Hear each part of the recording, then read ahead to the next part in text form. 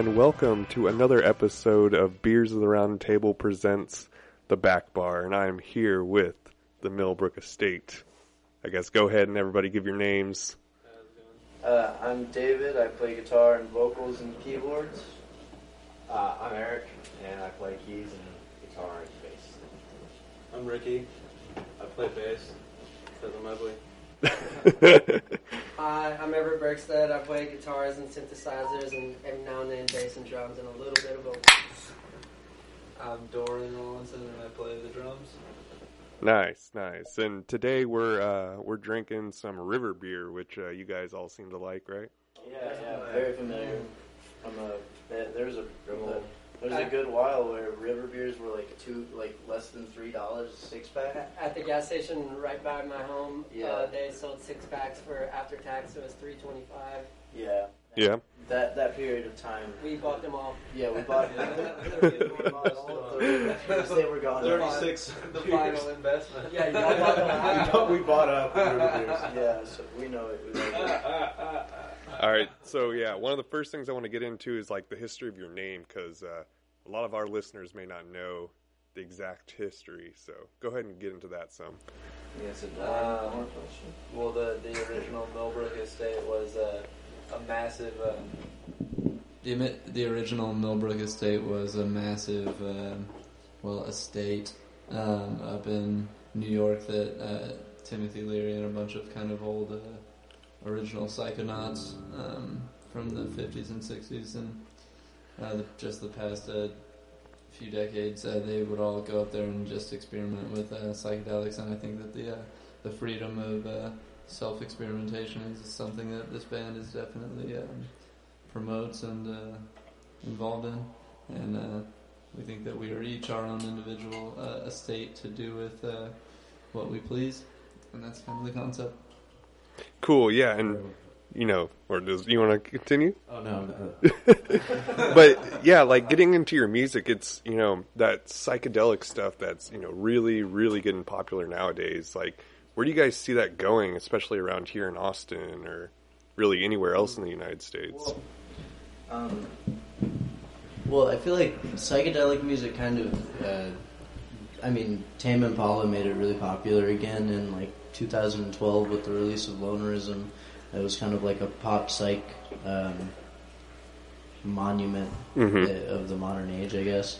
So after that, I feel like there's been a lot of bands that have kind of been trying to copycat that sound, and as well as lots of bands that kind of have been focusing hard on just being playing retro-sounding music and music that sounds kind of copy and pasted from the 60s. Not that a lot of that stuff isn't good, but seems like there's been a good while of those types of albums coming out and a lot of those types of bands coming out, and I'm seeing, hopefully, at least in Austin, what I've noticed is there's a group of bands that is playing more forward-thinking psychedelic music, and hopefully the future is in music that is trying to present something new to the idea of psychedelia. That's where I hope to see it going, at least. Yeah, and you mentioned some of the bigger bands nowadays. Do you guys look to them when you're actually writing your music, or is it more of, you're just writing lyrics and then trying to play music around that, or vice versa, or what?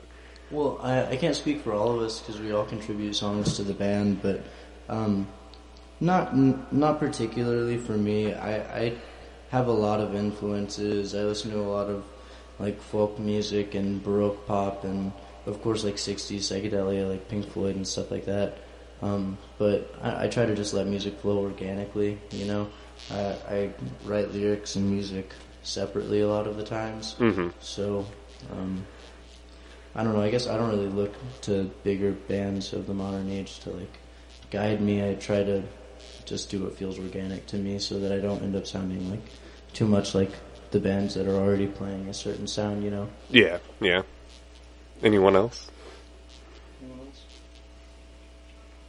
I think naturally we just kind of we like to write catchy songs, whether it's more poppy or more folky or more jam rocky, and a lot of our influences like to do the same.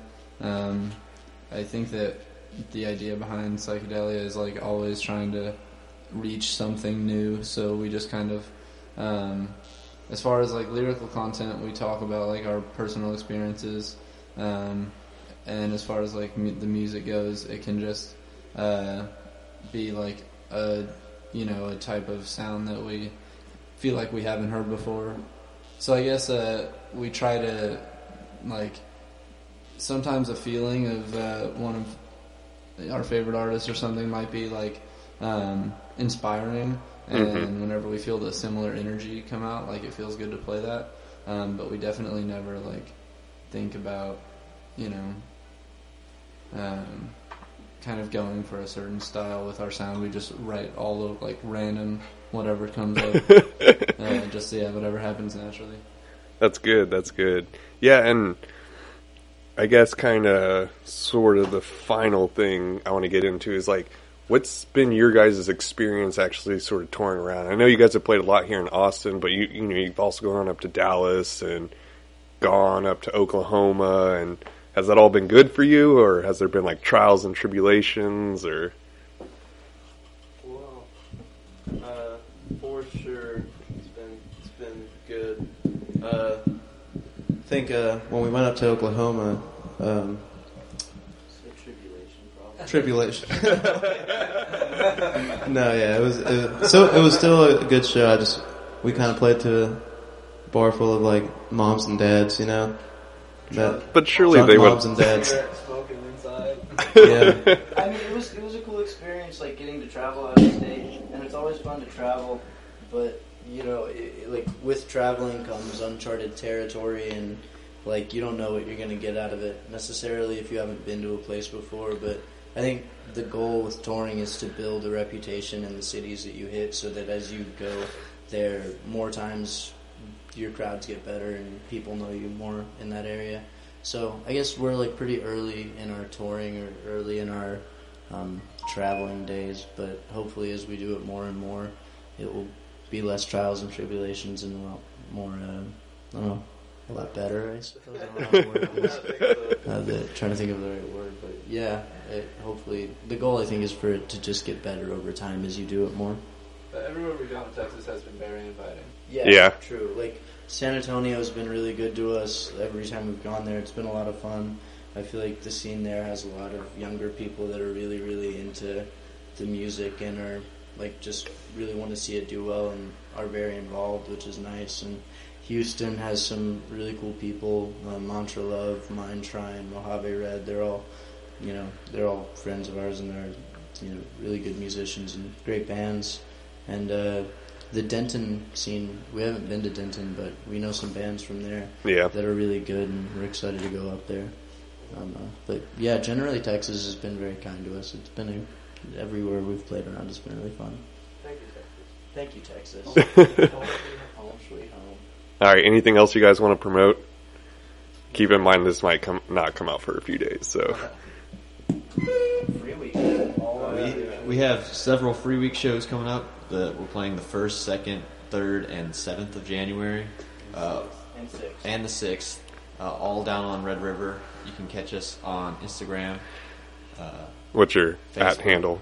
At the Millbrook Estates. Or is it just Millbrook Estates? Instagram is Millbrook. Instagram is just Millbrook. Just Millbrook Estates on Instagram, and then Facebook, the Millbrook Estates. Big difference. All right, cool. And then to sum it all up, what do you guys think of the beer? Delicious. Scale of 0 to Delicious. It's beer. On a scale of 0 to beer, it's beer. 10 out of 10 for me every time. I like it. Every time I drink it, it goes down nice and easy and delicious and very well. It's perfect for floating the river. I mean, it is called river beer. So. Yeah. I think I heard they actually make it from the river. Yeah. It's actually River water. distilled out of the Comal River. Drinking this makes you feel like The river beer. the river beer. All right, cool. That's gonna be a Will Please song. So, as Brad would say, don't forget to crack a cold one with your boys.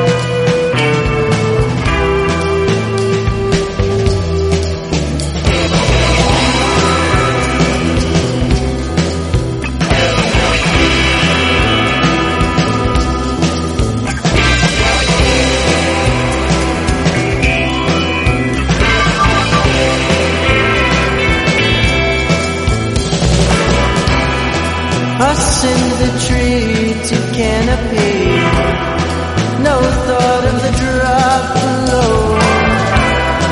Watch as the leaves change color.